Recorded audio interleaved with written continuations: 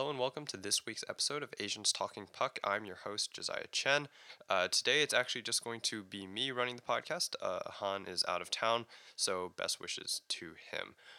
So this week we are going to be covering the NHL's weekly news, along with some talk about the Olympics and a pretty big trade that happened this week. So, to start off this week's weekly news, I'm going to be talking about the trade that happened between the Toronto Maple Leafs and the Arizona Coyotes.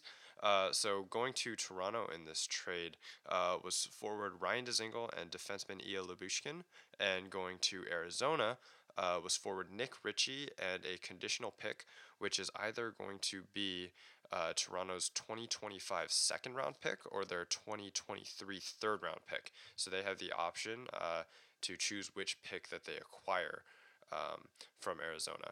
So I personally think that this is a great, it's a good trade. I don't really see much of a winner or loser per se.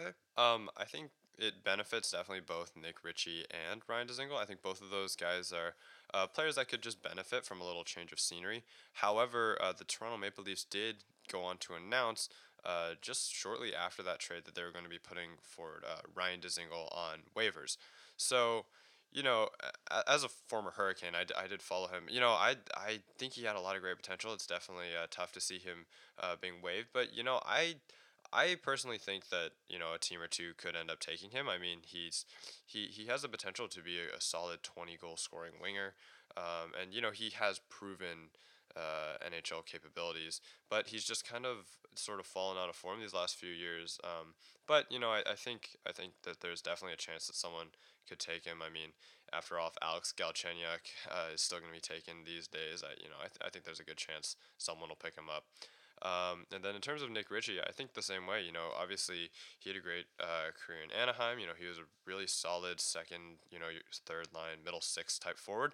And again, I think this year, he's just been a little bit just out of it, and I think maybe a little change of scenery wouldn't be anything bad for him. So the next piece of news that we have for this week is Jack Eichel finally making his return back to the NHL. He had not played a game since March 7th, 2021. So at this point, it's been almost a year with obviously with the whole medical happening that was with Buffalo. He wanted to get a replacement disc surgery, and Buffalo wouldn't let him. So he ends up going to the Vegas Golden Knights.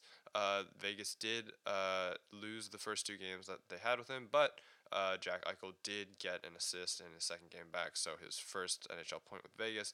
I think it's a great sign to see him back in the NHL now.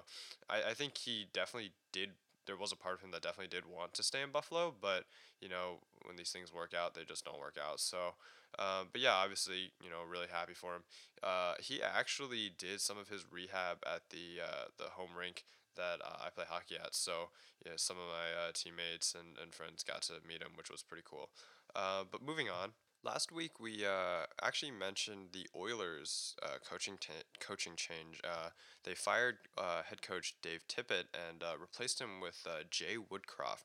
Now we didn't really go in depth to it too much because frankly we didn't know a whole lot about who Jay Woodcroft was as a coach. None of us had heard of him. But surprisingly enough, as the new head coach behind that bench, the Oilers have been 5-0 with him, which is crazy.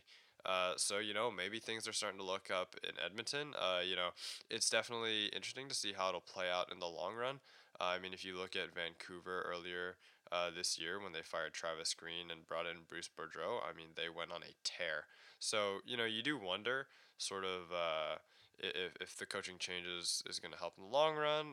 But obviously, it seems to be having some pretty instant payoff for them. So if you're the Oilers, you have to be pretty happy with that. So, moving on to our first major topic of this week is the 2022 Olympics. So, the hockey tournament has concluded as of the day that I'm recording this.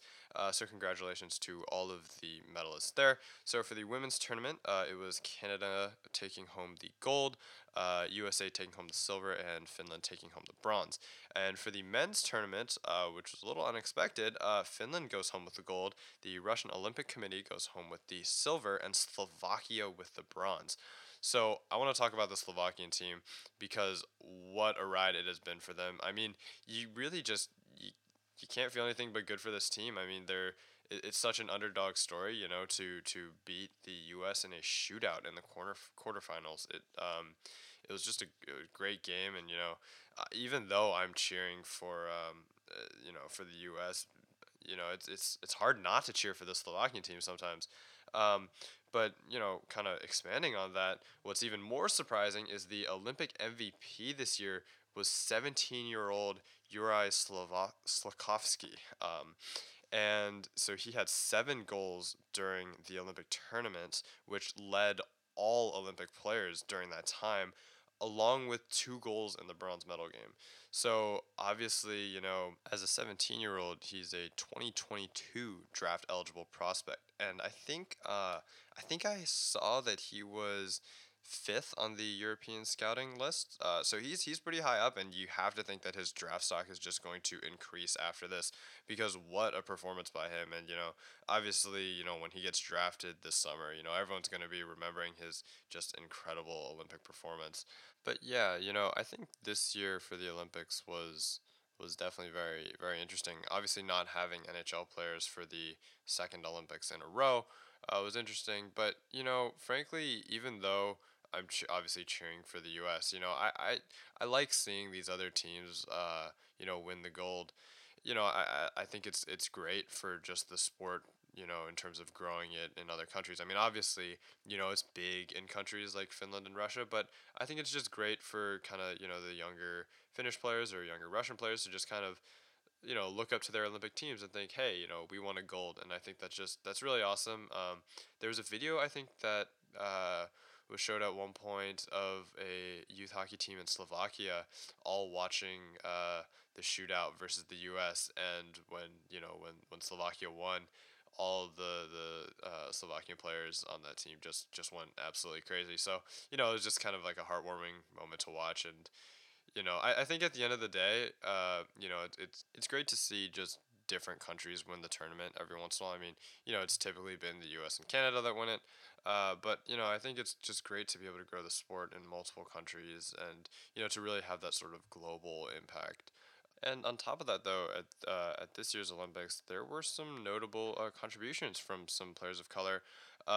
Sarah Nurse for the Canadian women's team actually now has the most points and most assists in a single women's Olympic tournament, and she becomes the first black player to do so, along with the first black player to win an Olympic gold medal. So yeah, it's really just great to see that diversity being represented there. So, moving on to the next big topic of this week, probably the biggest trade that happened.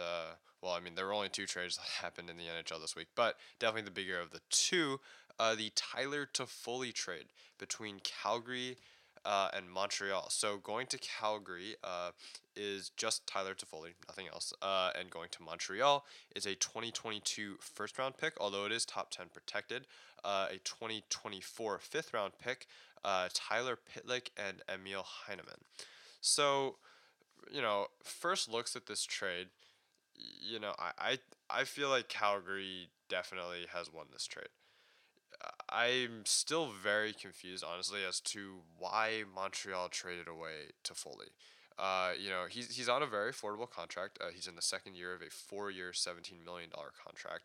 But on top of that, he was just a player that liked being in Montreal, and he was a great mentor to some of the younger guys that are on that team. If you look at guys like Cole Caulfield, Nick Suzuki, younger guys that definitely benefit from having that sort of veteran presence in the lineup. So it's kind of a mystery to me and a mystery to I think a lot of people as to why Montreal would get rid of him. I mean that I think they got a decent haul back for him for sure, and obviously Montreal is in the process of a rebuild anyways. But just getting rid of a guy like that who also has won a Stanley Cup, is tough for them. And I think I really feel bad for some of the younger guys on that team. There was a quote that came out from Cole Caulfield earlier this week, where he was talking about how much he's gonna miss Tyler Toffoli. So it's gonna be hard to replace a guy like him in the locker room, especially with just the very promising and talented young core that Montreal has. Um, but I mean, if you look at this trade from the flip side, uh, Calgary really seems to have made off good here because they're walking away with a forward who can play top 6 minutes. He can play in your middle six, um, and Calgary is a team that, if anything, needs more offense. They need more scoring because they play a great shutdown defensive style of hockey. But they're relying on just kind of a few guys this year to produce offense. So having a guy like Toffoli definitely helps them out, in that regard. But another thing that I actually completely forgot about was Daryl Sutter used to coach the LA Kings. And obviously, Tyler Toffoli was a part of the LA Kings for most of his career. But also, Daryl Sutter was the coach behind that LA Kings bench in 2014 when they won the Cup. So, it's definitely looking good for Calgary. Obviously, they sit pretty high up in the Pacific Division right now. I don't know exactly where they are. The standings change every day, but I think Calgary is gonna definitely be a team to watch for these upcoming playoffs for sure. And this move is really just gonna just bolster their offensive core a lot more. I think this is probably gonna be their sort of main move ahead of the trade deadline. I could definitely see Calgary sort of just sitting still for the most part at the trade deadline, just because I think at this point they can afford to. They have a pretty good core built up right now. Maybe you go looking for some more depth forwards and whatnot, but Calgary is a team that looks pretty serious this year, so they'll definitely be fun to watch. And for the last little segment here, I'm actually going to talk about some trade rumors that have surfaced around the NHL. Obviously, we're coming up pretty close now on the NHL trade deadline. We're about a month out. Obviously, most trade deadline trades happen like on the day, but you see definitely a decent bit of stuff ahead of time, and obviously teams are working on that now. So I'm going to talk about one that hits particularly close to home. Claude Giroux, there's been some inklings around that the Hurricanes might be interested in him. So as a Hurricanes fan, I I am questionable about this move. Honestly, I think obviously Claude Giroux is a great player for any team to have. With his leadership ability, Rod Brind'Amour seems to like him, as he said at the NHL All Star game. So I don't see him really as a fit though. Like, I mean, he plays center first of all, and our center lineup is already somewhat crowded as it is. And I'm also not liking potentially what the Hurricanes would have to give up for him. It probably would include some pretty high end prospects. I think I've heard a couple names thrown around. But you know, I I'm questionable about that. I think for Philadelphia though, if if their team continues to not do so well, they're definitely going to look at trading Giroux, which would be interesting. Trading your captain is a move, but obviously we've seen teams do it. I mean, it wasn't really a trade, but if you look at this past year with the Calgary Flames exposing Mark Giordano to the Seattle Kraken.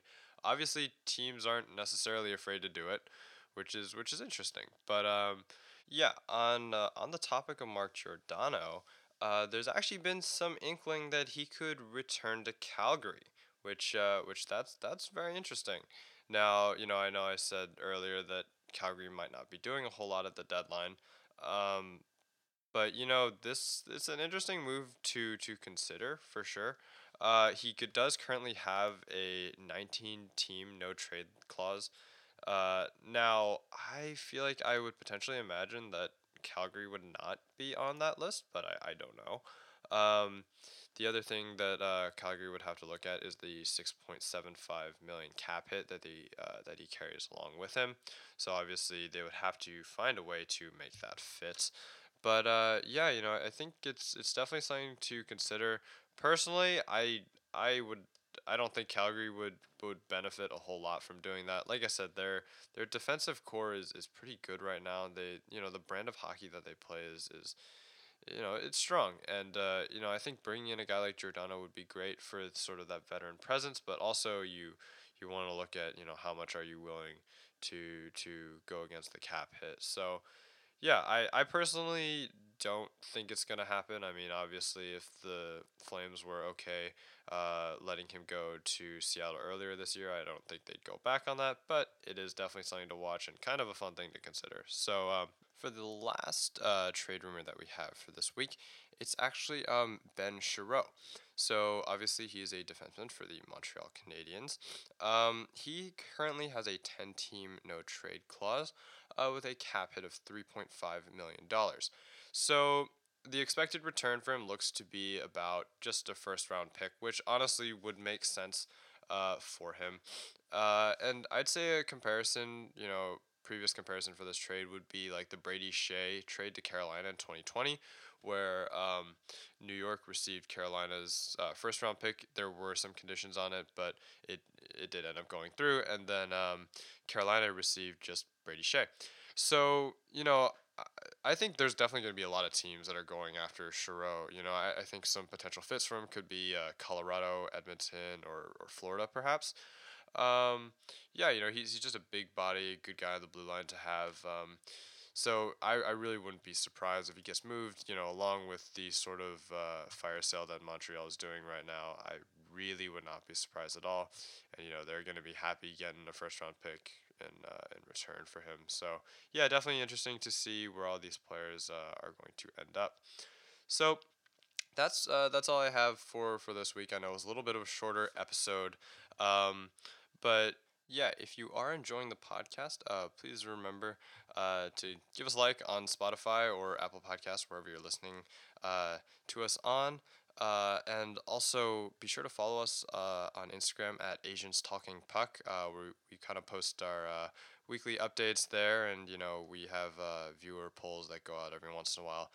If you do have questions or anything that you want us to talk about, feel free to DM us on that Instagram account. Again, it's at Asians Talking Puck, or you can just email us at asianstalkingpuck@gmail.com. Once again, thank you so much for listening. Apologies that it's a little bit of a shorter episode this week, but we will be back next week with a more full-length, in-depth episode. So thank you so much for listening.